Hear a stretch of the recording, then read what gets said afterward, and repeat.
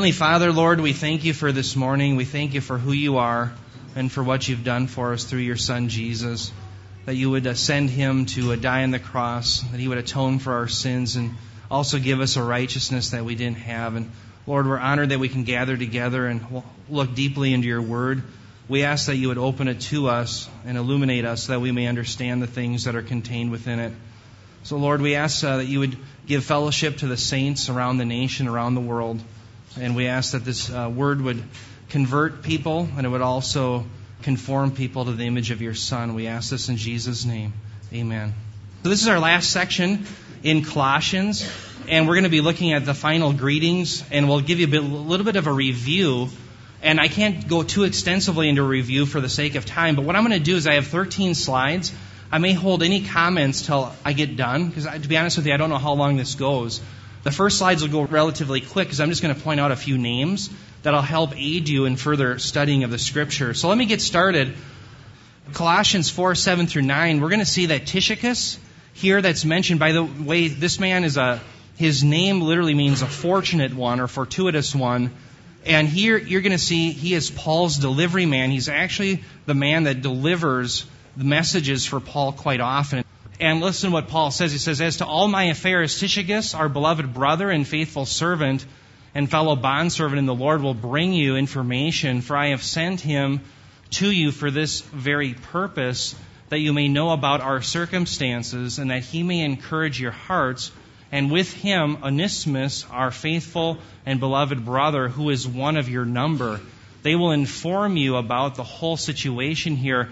This Tychicus, he is actually, again, Paul's delivery man, and he is seen actually in 2 Timothy 4:12. I think it's 2 Timothy 4:12. Yeah, he actually does the delivery of the letter to the Ephesians as well. Okay? So think of Tychicus as Paul's delivery man. And also you see here that the circumstances that Paul is talking about was that Epaphras and Aristarchus, they were in jail with him. So those men were currently in jail, and this was the first imprisonment that Paul had. Remember, he has a second imprisonment, one that he will never come out of again. But this is the first imprisonment, and this is where he wrote his epistles that are called the prison epistles. That would be Colossians, Philippians, Ephesians, so forth. So, and we'll actually be looking at that here in a second. Let me just keep moving, though, for the sake of time. Here we have Colossians 4:10 through 11. Aristarchus, Paul continues, says, "My fellow prisoner sends you his greetings, and also Barnabas, his cousin Mark." Of course, he's the writer of the Gospel of Mark, "about whom you received instructions. If he comes to you, welcome him, and also Jesus called Justus. These are the only fellow workers for the kingdom of God who are from their circumcision, and they have proved to be an encouragement to me." Aristarchus, Barnabas, and Mark, notice they're called those of the circumcision. And that just shows you that when we see the term of the circumcision, oftentimes in Scripture it's used as a pejorative of those who want to go back to the old covenant and forsake the new covenant. They believe they have to go back to maintaining circumcision and those sort of things. But here you can see that it's not used in a negative way. It simply means they're Jewish. Okay? So I thought that was an interesting point. The other thing is Aristarchus. You can read about him in Acts 19:29. Barnabas, remember, his name means son of encouragement. He was a Cyprian. He was from the little island. It's actually a big island, I guess, in the Mediterranean. And you can read about him in Acts 4:36. And then Mark. Mark was, again, the gospel writer. According to 1 Peter 5:13, he was very close to Peter as well. And in fact, extra biblical literature has it that Peter actually helped Mark write his gospel. But if you recall in Acts 15, Mark had a falling out, remember, with Paul. Paul became so angry with him, and we're not exactly sure. It sounds like he probably left Paul when Paul needed him, and he kind of deserted. That's kind of the idea that we get. Anyway, that's the same Mark who wrote the Scriptures. But now you can see that Mark and Paul have mended their relationship, if you will, and they're ministering together. So again, these would be the Jewish believers that Paul was working with very closely. Now, Epaphras, remember, he was the one who brought the gospel to those at Colossae. This is Colossians 4:12 through 13. Epaphras, Paul writes, who is one of your number, meaning he was from the Lycus Valley. He was from Colossae himself. He's a bondslave of Jesus Christ, sends you his greetings, always laboring earnestly for you, and his prayers that you may stand perfect and fully assured in all the will of God. For I testify for him that he has a deep concern for you and for those who are in Laodicea and Hierapolis. I want to talk about Epaphras. You're going to see actually him in Colossians 1:7, if you recall, where it said, just as you learned it, that is the gospel from Epaphras, our beloved fellow bondservant. He was the one that lived in Colossae. He understood the problems of these people in the Lycus Valley wanting to invoke the help of angels to protect them from the Stoichia. And so he was so concerned about it. Notice he's as concerned as Paul is. In fact, Paul depicts him as always laboring earnestly and fervently in prayer. So he was just as concerned about this heresy as Paul was. The other thing I want you to remember, and I don't know why I didn't think of this before, but remember Colossae starts with a C. Remember they had cold water, right? They had cold water. Laodicea starts with an L. They had lukewarm water, right? Not good. And Hierapolis, they had hot water. Starts with an H. I thought, why didn't I think of that before? So here's the point. In Revelation 3:19, Jesus takes this idea of Laodicea being lukewarm, and he borrows that idea from their water supply, right? So remember, the cold water from Colossae met the hot water of Hierapolis, and it became lukewarm by the time of Laodicea. And so what Jesus was saying in Revelation 3:19 wasn't that he wants us to either be for him or against him, but he was calling the Laodiceans lukewarm because their water wasn't life-giving cold and it wasn't therapeutic hot. It was a disgusting, good-for-nothing lukewarm. Okay? So remember, all these cities, they're in that same region, and they would have been all struggling with the same heresy. That is the heresy of wanting to invoke angels to protect them from the Stoichia that controlled their fate. Okay, does that all ring a bell? All right. Now we see the fellow workers in the gospel. He continues in Colossians 4:14 through 15. Paul continues, says, Luke, the beloved physician, sends you his greetings, and also Demas. Greet the brethren who are in Laodicea, and also Nympha and the church that is in her house. There's some discussion about whether Nympha is a woman or whether he's a man, because in some texts they have an os ending, which would be a different declension masculine, but most scholars believe it should be a woman. The other thing is, of course, Luke here, that is the one who wrote the Gospel of Luke, but Demas, notice Demas here, he is with Paul, he is giving comfort to Paul, he's working with Paul, but later on we see evidence where he actually leaves Paul during Paul's second imprisonment. Okay, and we read about that in 2 Timothy 4:9 through 10, where Paul writes, he says, make every effort to come to me soon, for Demas, having loved this present world, has deserted me and gone to Thessalonica. It's interesting that Paul uses that term, that he has loved this present world. I don't think we should press that too far and think that he was lost to salvation. I just think it means that he had forsaken and fallen into sin. He'd forsook his friend and the Apostle Paul. So anyway, just to let you know, that's what Demas ended up doing later. And again, that would be during the second imprisonment. Now, here's an interesting passage in 4:16. We're going to see evidence here that Paul, his letter, is in fact Scripture. Okay? We see evidence of this at the end of 2 Peter. Remember when Peter says that the false teachers distort Paul's writings as they do the rest of the Scriptures?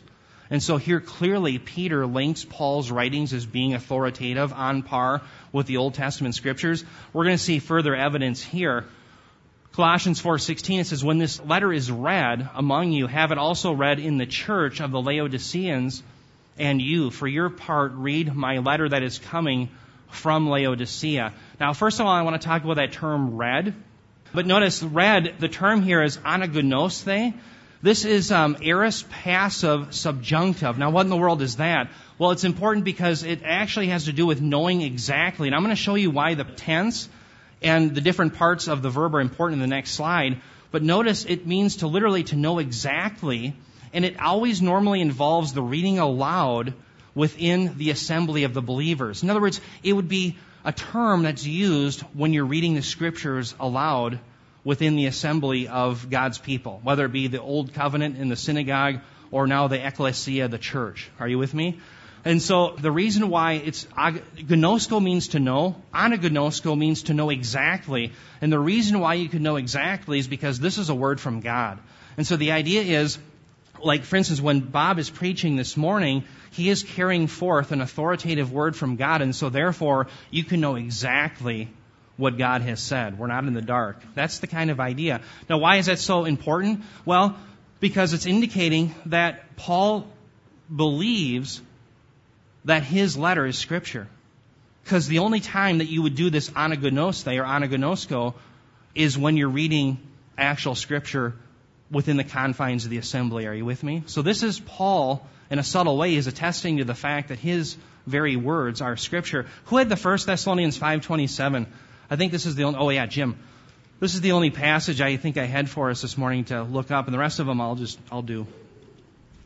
1 Thessalonians 5:27. I call on you solemnly in the Lord to have this letter read to all the brothers and sisters. Yeah, so there at Thessalonica, the same term is used, read, anagnosko, and that again would mean that letter had to be read within the presence of all the saints in their ecclesia, their assembly, again verifying that what Paul wrote to those in Thessalonica was in fact Scripture. But the other thing is, notice the same term is used in Acts 15:21, where it says, for Moses from ancient generations has in every city those who preach him, since he is read, anagnosko, in the synagogues every Sabbath. So again, further evidence that what Paul was doing is saying this is Scripture, and it should be read among the brethren. Why? Because you may know exactly what God has revealed. That's the idea. Okay. Now let's talk about that Laodicean church. What is the Laodicean letter? And I'm going to show you something interesting. Let me read it again. When this letter is read among you, have it also read in the church of the Laodiceans, and you, for your part, read my. Now, by the way, that my does not exist in the Greek text. So he says read, it literally be read the letter that is coming from Laodicea. Now there's 4 different options as to what this letter from Laodicea is. And the reason why this is important to us this morning, it seems rather academic, but different heretics throughout the generations and even recently have tried to claim that there was a gospel from Laodicea, and therefore it was actually the letter that was lost. And if it came from Paul, therefore we should accept it as Scripture. Well, in fact, it was just a Gnostic document, and people basically signed on to it, saying that it should be read as authoritative. Okay? So the point is we want to give a defense as to what this letter may be, or at least think about it. So let me give you the 4 options, and I actually favor the first one here. I think the first 2 options anyway, I favor. It is the current letter to the Colossians. The idea would be, remember, Tychicus, he is the one who's the mail carrier, right? And the idea would be that he would go to Laodicea first, and then they would read the letter, and then it would go on to Colossae. So Laodicea would be visited first by Tychicus. Now, let me give you a grammatical clue in the Greek text, and I know this gets a little cumbersome sometimes, but let me just show you something that's interesting, I think, in the Greek text. Let me just read along here. This is a hina kai, and it means literally in order also. Kai can either mean and or also. So it would be in order also in the Laodicean assembly it be read. This is a third person passive subjunctive. It's an aorist actually. Yeah, it's an aorist. So the idea would be that the letter would be read. So here's how it would read. It would read, in order also in the Laodicean church it be read. That is the letter. And then it says, and it from the Laodiceans in order also that you would read it. That would be the idea. Okay? Now here's the connection I want you to see. Notice where it says hina kai and hina kai. It's in order that also, and in order that also you. Okay? That you refers to those at Colossae.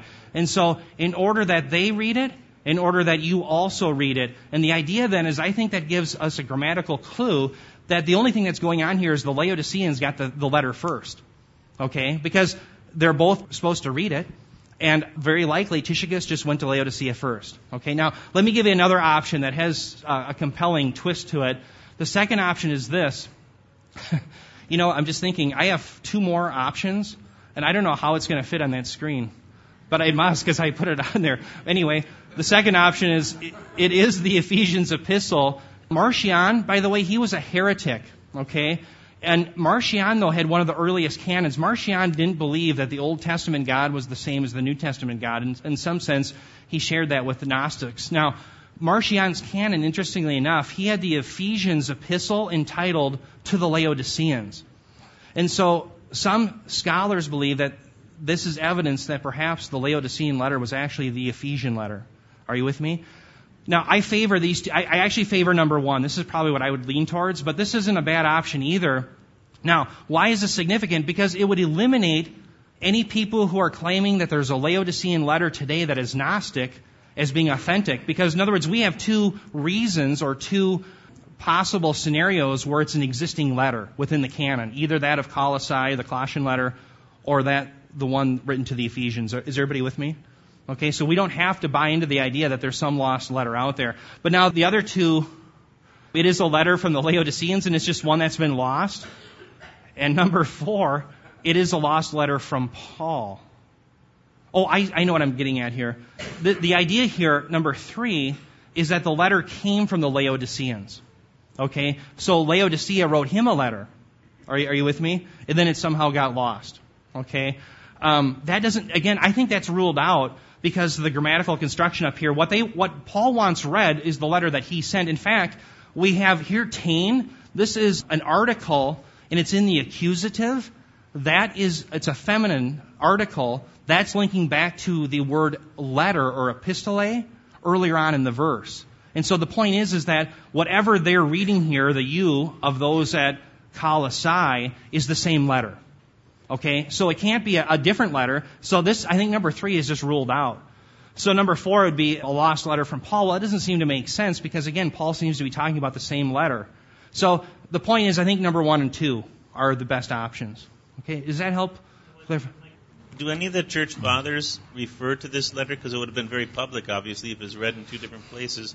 Or do the church fathers silent, so it must have been one existing in the canon? That was my question. Yeah, Keith, I'm ignorant as to whether or not we can see any evidence within the writings of the patristic fathers or any of the fathers about whether or not this was, in fact, in any of the writings. I just don't know. As far as I know, it's not, but I could be wrong. I assume it's not, because none of the scholarship that I read on that issue brought it up. So I would assume that they would be aware of it, but yeah. Sorry, I wish I could be more helpful than that. Okay. Now, Paul's signature, remember he says, I write this in my own hand, and look at the big letters that I use. That's what we see here in Colossians 4:17 through 18. He says, and say to Archippus that, he says, take heed to the ministry which you have received in the Lord, that you may fulfill it. He says, this salutation by my own hand, Paul. Then he says, remember my chains, grace be with you, amen. By the way, does everybody, I would assume, I've never talked about this, I assume that you guys at some point have talked about amen. Amen. What does that mean? It means truly or verily. Let me just talk about that real quickly. Jesus, when he teaches in a culture that has a lot of rabbis, and the rabbis typically would have their own students, and when the rabbi would give a teaching, the students would say, Amen. This is true. This is truly a word from God. What's interesting is Jesus is so authoritative that he starts out his teaching by saying, Amen, Amen. Why? Well, because he needs no one else to attest to the authority. He's saying, truly, truly, this is a word. So I think about when people marveled at the authority of the teaching that he had, this may be one reason. He attests to the fact that it's true up front. He doesn't wait for students to say Amen. So one thing to think about. The other thing is this Archippus, I'm not sure how you pronounce it. He may have been the son of Philemon. Okay, I think I've got that on here. Yeah. So he may have been perhaps the son of Philemon, and there's thought that he may have lived in Laodicea, and so the idea would be that he would have some form of a pastoral role. And so Paul is reminding him of his obligations. You see his name in Philemon too. And remember, now let me talk about the imprisonments. Remember, the first imprisonment of Paul happened, you can read about in Acts 28. We know that he actually gets out of this imprisonment. And these are the prison epistles, Colossians, Ephesians, Philippians, Philemon. And then we see the second imprisonment. Oh, by the way, it was between 60 and 62 AD. I think the letter to the Colossians was written around 61. Now, why is that significant? Remember that there was an earthquake in 61 AD. And I think that may have played a role in the heresy at Colossae. Remember, those people who became Christians, they trusted in Jesus Christ. prior to that point, no earthquake. Okay, think real simply. Before Jesus Christ, building standing. After Jesus Christ, building fall down. Angels angry. You know what I mean? That's probably how they thought.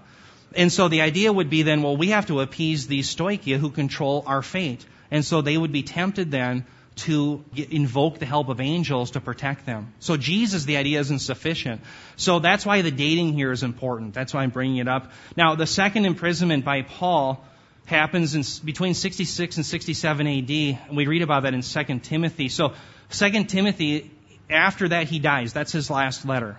And he dies under the persecution by Nero. Okay, the Neronian persecution. Nero comes to power about 64, but it's more likely that Paul is probably arrested around 66, somewhere in there. So anyway, those are the two imprisonments. Now, I'm going to talk about some major themes, and I only have two because I want to talk about one of them. Let me just say it this way. I have one major theme and then a subtle one that I hope aids in your Bible study throughout the rest of the Scriptures. Okay? Now, remember the major theme at Colossae was the heresy. And you see that, for instance, that in Colossians 2:8, Paul writes this. He says, see to it that no one takes you captive. Remember, Bob did an article about that, and he points out that the literal Greek there indicates that we're taken captive or taken as booty. The idea is that a foreign army has come and has plundered you. That's the idea of see to it that no one takes you captive. See to it that no one plunders you or takes you as plunder. He says, through the philosophy and empty deception according to the tradition of men. Notice it's according to the tradition of men, not according to Christ. And it's according to the standard of the elementary principles of the world rather than according to Christ. Now, the first thing we had to decide is what was the philosophy? Well, in order to understand the philosophy, we had to understand three concepts. The first concept was what were the elementary principles? And remember, we defined that as being the stoichia. The second thing we had to define was embatuon, that participle that meant to enter in. The initiation, I'll talk about that in a second. And the other term that we had to define was the worship of angels. And so I'm going to be talking about that. So remember, we defined the elementary principles as the stoichia. These are the fallen angels who, in fact, the people at Colossae believed they controlled their fate. And remember that we had these 36 astral deacons that the Persians believed in, and they controlled 10 degrees of the celestial sphere. And what happened more than likely was these people at Colossae believed that these fallen angels that controlled the celestial sphere controlled whether or not their kid was born with a third eye, whether or not they were going to be successful in their business. And so they believed that they had to appease them. Okay, so that's what the elementary principles were. They were the stoichia, and the philosophy was that, in fact, these stoichia had to be appeased, and we had to be protected from them by invoking angels.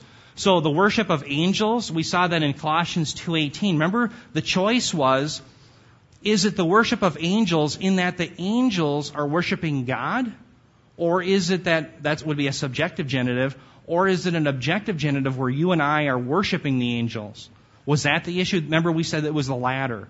The latter was the case was that the people at Colossae, they were worshiping the angels. Why? Because they needed protection from the stoichia who controlled their fate. And so instead of giving their pure allegiance to Christ and to Him alone, they added to Christ. Okay? And that's the big problem that we have here. And the third term that we had to come up with was embatuon. Remember, that was a participle, and we defined that as meaning they entered in. It was a technical term that was used within the temples for a mystery initiation rite whereby the Colossian heretics, those who were espousing these ideas, they believed they entered into an ecstatic experience whereby they now had protection from the stoichia from the angels. Okay? And so this was a secret initiation, and that's what embatuon meant. So now we know the three terms that we have to know to understand the Colossian heresy. We understand the elementary principles are the fallen angels, the stoichia. We understand that the worship of angels was literally the people at Colossae worshiping the angels in order to gain favor from them. And embatuon was a technical term used for the initiation rite of these people as they actually went into an ecstatic experience thereby thinking they had protection. And what's the problem with all of this? It's denying the sufficiency of Christ. Yes, they started with Christ for salvation, but now what were they saying? He's not sufficient. I need something else. And so that's why I think the issue really, it boils down to two of the tenets of the Reformation. Salvation is by faith alone in Christ alone. I want to talk about that with you here. Listen to what Clinton Arnold said in his book, and I've given you this before, but I think it's worth noting. He says the greater implication is with Christology. That's the major issue with the book, where it appears that Christ is either neglected in favor of calling upon angels or is regarded on the same level as the angels. Do you see how horrible a thing that would be to do, to take Christ, who is the creator of all things, he is the redeemer of all things, and to subject him or put him on the level of being just another one of the created beings? It's heresy of the highest order, and that's why Paul was so furiously engaged in fighting it. So let's talk about faith alone. God's ordained means by which we know God and therefore come into a saving relationship with him is by faith in his Son. Faith in Christ and what he did, and faith in who he is. But notice, these people taught a self-made religion, one in which they did things that were not ordained by God. Namely, they invoked the help of angels, right? Well, where did God command us to do that? Well, of course he did. And so it's a denial of the sufficiency of Christ and salvation by faith alone. Yeah, Keith. I just want to maybe bring it into focus the same concept. Yeah. Because in Jude 9 it says, "But Michael the archangel, when he disputed with the devil and argued about the body of Moses, did not dare pronounce against him a railing judgment, but said, 'The Lord rebuke you.'" Yeah. So we see then an angel fighting an angel, in essence, Michael fighting the devil. But our response is just to call upon God not to invoke Michael, even though he does fight against the devil. And if you look at this and look at the concept of salvation by faith alone, and let the solas in the battle of the Reformation, you could say invoking the saints, invoking Mary, invoking the apostles, invoking anybody else is in the same concept as invoking Michael the angel, because we're calling upon somebody else to fight the fates or fight the devil when we should just trust God, because the devil even here was God's devil. And Michael, the archangel, recognized it was God's devil, and he just invoked God and trusted him. That's right. I like that. You can use a lesser to greater argument, or maybe greater to lesser, but the idea is if Michael, the archangel, does nothing with this other angel, then how much more should we not, being a lesser being than an angel? And so he allows God to handle that. And that's a great take on it. The invocation of angels shows that these people were not trusting that through faith alone in Christ alone that they had salvation from first to last. Friends, if salvation is just temporal, meaning it's just salvation temporarily, then it's not eternal life. And by faith alone in Christ alone, we're given eternal life. Well, these people believed that they needed salvation not necessarily from eternal damnation, but they needed help from the angels and protection for things here and now. And of course, that relegates Christ to being on par with these angels. And of course, that would be very angering to Paul, and it should be to all of us. Mike's got something. This idea of stoichia, there's several terms to refer to them, and I think sometimes we don't pick up because of the wide variety of terms. Yeah. But if you look to Ephesians 6, it talks about rulers, authorities, cosmic powers, spiritual forces of evil in the heavenly places. Yeah. And what happens is you see these things pop up all over Scripture, but I don't think we really understand what it's talking about. Uh-huh. In other words, in Matthew 24, it talks about shaking the heavenly powers. Yeah. And that's what it's talking about. In Isaiah, I think it's 24, it talks about these heavenly powers are going to be punished.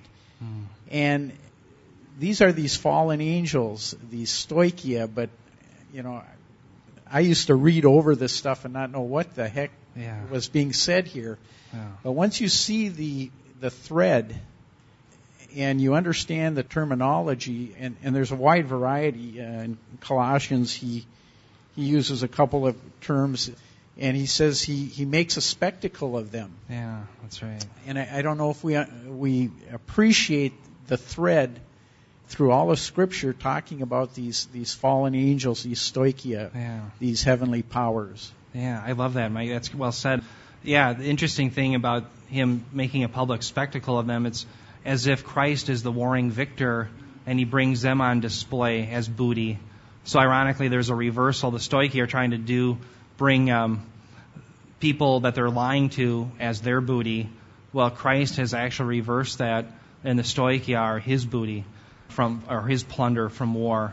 And yet you're right, Ephesians 6, there's a lot of language of the host of heaven. By the way, I recommend there's an article that is on our reference links by Michael Heiser. Has anybody read that one? It's about Deuteronomy 32:8 and how the Septuagint reading is actually superior to the Masoretic text. And Bob, you did that whole sermon in a series, I think, a couple of them at least, about the host of heaven.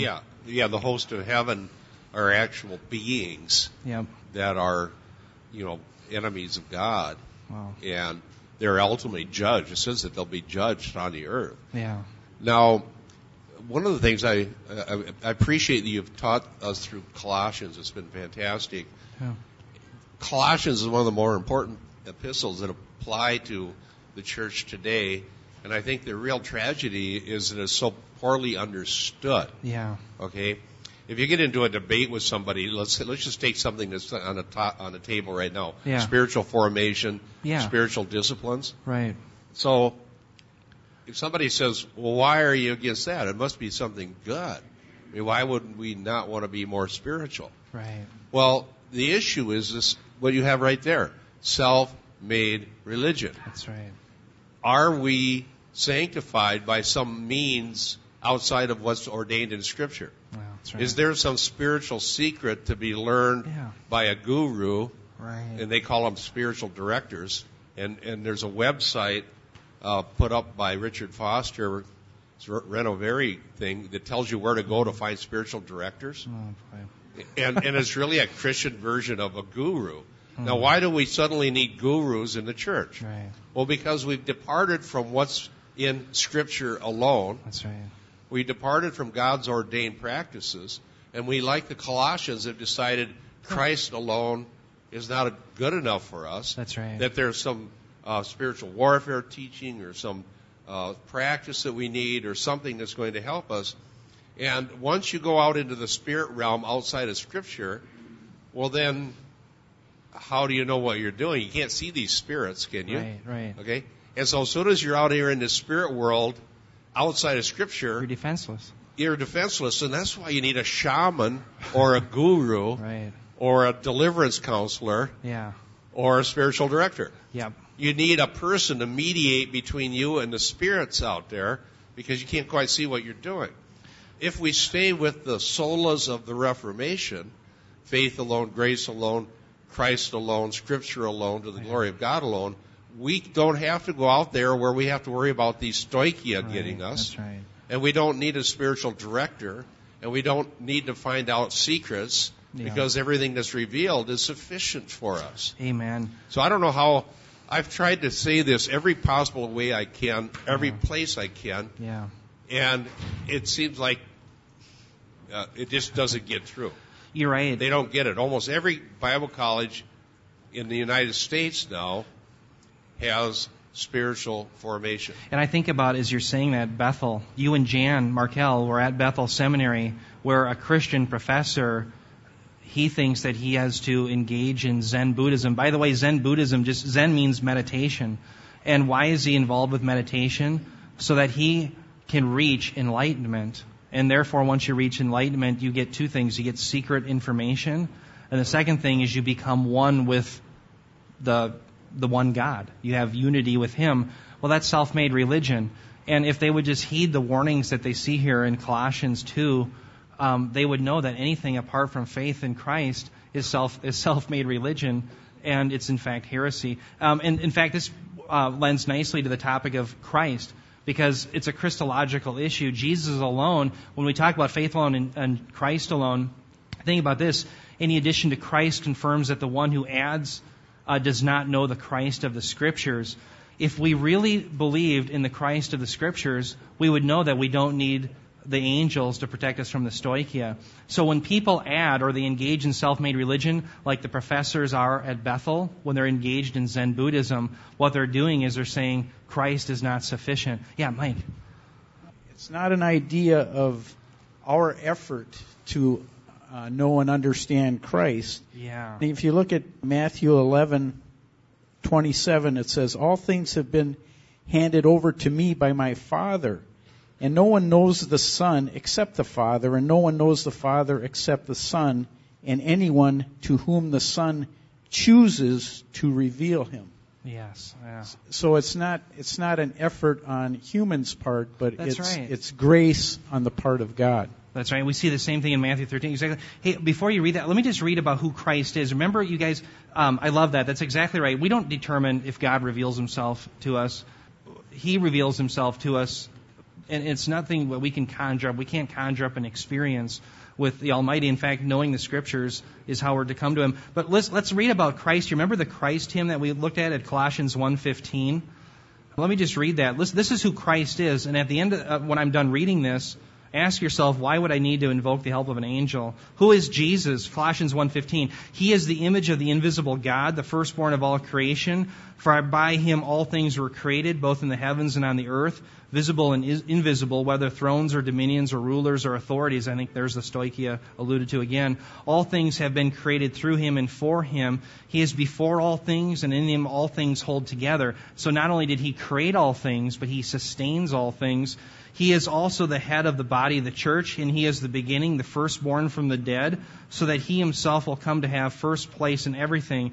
For it was the Father's good pleasure for all the fullness of deity to dwell within Him, and so forth. So by the time you get done reading that, what's Paul's point? You don't need angels. You've got everything you need in Christ, right? Keith, you had something. I think that a greater argument is how John closes up the whole canon. Yeah. He goes, "I testify to everyone who hears the words and prophecy of the prophecy of this book. If anyone adds to them, God will add to him the plagues which are written in this book. Yeah. And if anyone takes away from the words of this book of this prophecy, God will take away his part from the tree of life and from the holy city which are written in this book." So if just the written words of God and His revelation of Himself is that strong, that if you add to them, you will be plagued with everything that's written in Revelation. That's right. How much more does someone to add to Christ and try to get away with it? Right. And it's ironic that if you add to the things in the Scriptures, you're putting yourself under the stoichia. That's what's so ironic, and that was the deception. Now, let me, you got one over there, Brian? Yeah, I'm sorry. Let me just see if I can get through these slides. I just want to show you one other theme. And the reason why I want to get into this theme, it's a subtle one, but it's one that I want you all to take with you because it's going to, I think, open up the way you understand the Scriptures. And I should have put minor theme. I'm somewhat mislabeled here, but I think it's an important theme for the future study of the Scriptures. Remember that Colossians teaches believers have left the realm or the sphere of Satan and have permanently entered the kingdom of Jesus Christ. Remember that concept of two spheres? The sphere of Satan and the sphere of Christ. Okay? Let me explain why this is so important. Look at what Colossians 1:13 says. It says, "For He, that is God, rescued us from the domain of darkness and transferred us to the kingdom of His beloved Son." So again, there's two realms. Now, we see the same idea in Colossians 2, 7, 9, and 13, and it's what's called the dative of sphere. We are either in the kingdom of darkness or we are in Christ's kingdom. So there's only two spheres. And so it would look like this. This is what God did for us. He brought us from Satan's sphere to Jesus' kingdom. Now, why is this important? Well, it's going to open up, I think, our understanding of other passages, like in John chapter 17, where Jesus prays for His disciples that the Lord would keep them from the evil one. Let me just show you how this plays in. And it also, I think it's important for understanding of Revelation 3:10. Okay, let me explain. John 17:15, the passage in context, Jesus is praying for His disciples, and it's related to their salvation. It doesn't have to do with their not sinning. Okay, now why do I say that? Well, because the next chapter, in chapter 18, when Jesus prays that His disciples would be kept from the evil one, remember the very next chapter, Peter denies Christ 3 times. Okay? So therefore, it's not that He wants them to be kept from sin, in that sense. Of course, that's part of it. But the idea would be that they're kept from the sphere of the evil one. They're protected eternally. That's the idea. And so let me read this text to you. Jesus prays, he says, I do not ask that you take them out of the world, but to keep them from the evil one. They are not of the world. There's a preposition in here. It's the same one, but it's used twice. It's ek. And here the first time it's translated out of, and the second time it's translated as from. Now, what I want you to realize is there's a debate. How do we understand ek? Normally, ek, this preposition, is understood as from being taken out from the midst of something. Okay, in other words, inside the sphere. Okay, now let me explain what I'm getting at. Ek, the debate that scholars are having is, do we believe that it means from the inside? In other words, you're protected while you're in the sphere, or are you kept from being in the sphere altogether? In other words, you're protected from the outside. Well, in the first portion of this text, I do not ask that you take them out of the world. I think it's number one that's being referred to, that we're protected, or rather Jesus is saying don't take them from, here's where all Christians are, they're in the world. And so the idea would be, he's praying that the Father would not remove them from the world. Okay, ek. In other words, he's not having them move from the midst of this sphere, if you think of this world as the sphere. So it's from the inside. Okay, so this idea of take them out would be, do not take them out from the midst of this sphere. But now he switches. He says, but, this would be Allah, and it typically means a contrast of thought. Okay, there's a contrast. All right, so he says, don't do this, but do this. And what is he asking? Well, I think now he's focusing on preservation from the outside of the sphere, because of the verb keep, which is tereo. In other words, I think now he's talking about exactly what we read about in Colossians. It's this idea. This is the idea that he's talking about now. He's talking about preservation from Satan's sphere. Okay? And so here we have Christ's kingdom, and he's saying, keep them from the evil one. So yes, the next chapter, does Peter sin? Oh yeah, he sins. But does he ever go back from Christ's kingdom to Satan's sphere? No. He's eternally secure. He's one of God's elect. Are you with me? And so here we have an example where the verb here is tereo, indicates that tereo and from is an idea of protection. So let me explain. Here we have ero ek, means motion. So what Jesus is saying here is do not take them from this sphere, but protect them from this sphere. Okay? Now, why is that so significant? Well, because here, with tereo ek, this idea of protection, and our understanding of Colossians, that there's two spheres, this informs how tereo ek is used in Revelation 3:10. And that is a passage that is central to our understanding of the rapture. Okay? In other words, what we've demonstrated is in John 17:15, that this tereo ek, tereo is keep, from, it's the idea of protection. That means protecting somebody from the sphere. You never enter this. You're outside of it. You'll never be in it. Okay, you're protected from that sphere. Now let me show you how that's used the same way in Revelation 3:10. Revelation 3:10, Jesus says, because you have kept the word of my perseverance, I also will keep you from the hour of testing, which will come upon the whole world to test those who dwell upon the earth. Now, post-tribulationists, they believe tereo ek, keep from, means to be kept from inside the midst of the sphere. The inside. Are you with me? Okay, so that would mean here. So think of this as time. We're heading towards the tribulation period, and here we have the hour of tribulation. What the post-tribulationists are saying is that tereso, it's future, that you and I are in this sphere and we're preserved through it. Okay? But how was it used in John 17:15? It was used on the outside. We were kept from the hour. Are you with me? So the idea isn't that we're kept and preserved while we're inside the tribulation, but rather what Jesus is saying here is this. We're going to be kept from. Okay, in other words, we're never going to enter into this sphere, because that's how it's used in John 17:15. So you see how, if we understand Colossians, the two spheres, there's the sphere of Satan and the sphere of Christ. If we apply that and understand, yes, this informs how I understand even John 17:15. And if I understand John 17:15 correctly, then now I understand Revelation 3:10 as well. You see? So now we're using this concept of the two spheres, and it helps us even understand passages in John and also in Revelation. There's another passage that's very applicable. I'll do this real quick. Yeah. 1 John 5:19, we know that we are of God and that the whole world lies in the power of the evil one. Yeah. So there's the two spheres. Two spheres, yes. Yeah, because we are of God. We're not under that sphere of influence of Satan. Yeah. But the whole world is. The whole world is. And exactly. so every time somebody's converted, they're transferred from one to the other. That's right. That passage was 1 John 5 and 19. I saw that a second ago. Yeah. So I love that. And so the next time, too, you see phrases like in Christ, think of that as a dative of sphere. We're in the sphere of Christ. So just start thinking in those categories, and I think it's going to help you understand the Scriptures. It helps you understand eternal security. It helps you understand what Jesus is praying in John 17:15, John 1, Revelation 3:10, and so forth. And Colossians is inundated with that concept. Yeah, we had Brian. Going back to the stoichia. Yeah. I was wondering if you can draw a comparison to Genesis 6 on that. I remember Keith was doing thing about a year ago, and then he was talking about the thread of the stoichia all the way back through the Old Testament.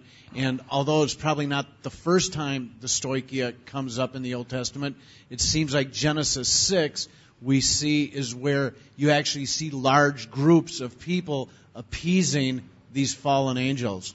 Yeah, I agree. I'm sold on the idea of the Nephilim being these crossbreeds, if you will, between the angels and these human beings. And Keith, you can talk more on this. But you know, the evidence that kicked me over to this theory, and I saw it right away, it was in the book of Jude. And we can read that in a second, but why don't you, you probably have something to say on this. I had another question, but I'm sorry. The concept of the stoichia, I think we see it closest at Babel, where God divides the humanity, all of the pagan humanity, because there is no chosen people at that time, underneath the powers that are there. So you have humanity being split up, and it says that in Deuteronomy that when God, divided the earth according to the number of the sons of God, it's those passages that are applicable there, I believe. Yeah. My question it has to do with this. Yeah. When Jesus says, I pray that I do not ask that you take them out of the world, in John, he's saying, I don't ask you to rapture them. Would that be another way of looking at it? Well, what I'm saying is, what we're looking at here right now in this context is that he is not asking that in this span of time that we're talking about, that the Christians would be removed from this sphere. Okay. So he's asking at this time. I'm not asking you to rapture them. Is almost another way of looking at it. Here, let's talk about time, because the time issue is important. Let me just fast forward actually back to 3:10. What's key here in 3:10 is this discussion about the hour. Notice that this is the hour of testing which will come upon the whole world. Therefore, no one can claim that this is just a localized tribulation that only those at this church were going through. Okay? Are you with me? So what you were saying is that the time before the hour, he's not asking that God would rapture them. But when the hour comes, that would be his prayer and it would be effective. That's exactly right. And so what I'm showing is the link between tereo ek, which means to keep from. What a lot of scholars have misunderstood, I think, is how the preposition is affected by the verb. And the verb here with keeping is often keeping from the situation, whereas arrow, where he says, I do not wish that you take them out of the world, that's one of motion. And when we're dealing with motion like erchomai or arrow, erchomai means coming, or arrow sometimes means the same thing, kind of the idea of lifting up or carrying. When we're talking about motion plus ek, the preposition, then we're talking about coming out from the midst of something. Okay? But what I'm showing you is an example where both in 17:15 of John and Revelation 3:10, tereo ek, I think means to be kept from being ever in the sphere. And I think Colossians gives us that understanding too, because that's how Colossians understands one sphere or the other. And we see the concept, I think, all over the Scriptures. So here the hour, notice that the hour of testing will come upon the whole world to test those who dwell upon the earth. Those who dwell upon the earth is a technical phrase. Bob and I were talking about this on the phone. It's a technical phrase dealing with only unbelievers. throughout the book of Revelation. I think it's used, 7 to 9 times? And every single time it's used of non-believers. So when you see those who dwell upon the earth, that's an unbeliever. You might as well just say to test those unbelievers. That's what it's referring to. And notice, by the way, it's not only do we have the world, cosmos, where is it? Yeah, right here. We also have geis. So we have a repetition of a term that means it's universal. So no one can claim that this is just a localized tribulation. I'm sorry, Larry, you got one. When you have the hour of testing up there, is that what you can consider divine necessity? The divine necessity as far as, it must happen. But yeah, it must happen. Yeah, we're going to be actually talking about that. I'm sorry. This coming Thursday, we're going to have a first session of eschatology, where we're going to be laying out our view of the end times. It's going to be Thursday night, starting at 7 o'clock. I'm thinking it'll probably... Remember when we used to do apologetics? We went for 50 minutes, we took a break, and then we went for another 50. It's going to be something like that. I'm not sure how long I'll go the first night. But anyway, we're going to do it. I don't know how long this is going to take because I'm in the process of writing it. So it may take, 7-8 weeks. But yeah, I'm going to do that Thursday because I want to, let me just save that until then. Will you record that? I don't know. I would assume it'll probably be recorded. I have audio and the PowerPoint to put up on. Yeah. I got a face made for radio, so they don't give me that. Yeah. So, but Keith, does that answer the question? I think that's the issue here. But yeah, so I'm just looking at how the verbs and the prepositions are used. Yeah, and then the other thing is the hour of testing, which comes upon the whole world. That is definitely a time frame issue. So yeah. Well, with that, anybody else? Well, I think we got a couple of minutes. Oh yeah, Jeremy's got something. Oh, I'm sorry, back there. It's okay. I think you're right about it being a timing issue because before, when Jesus was speaking, if he would have, raptured all the Christians, the Great Commission would have never been fulfilled. Exactly. Versus here, we're talking the end times where they are being raptured before the hour of testing. That's right. Yep. Well said. Yeah. Good. It's been a great time studying Colossians with all of you. Yeah. Thanks.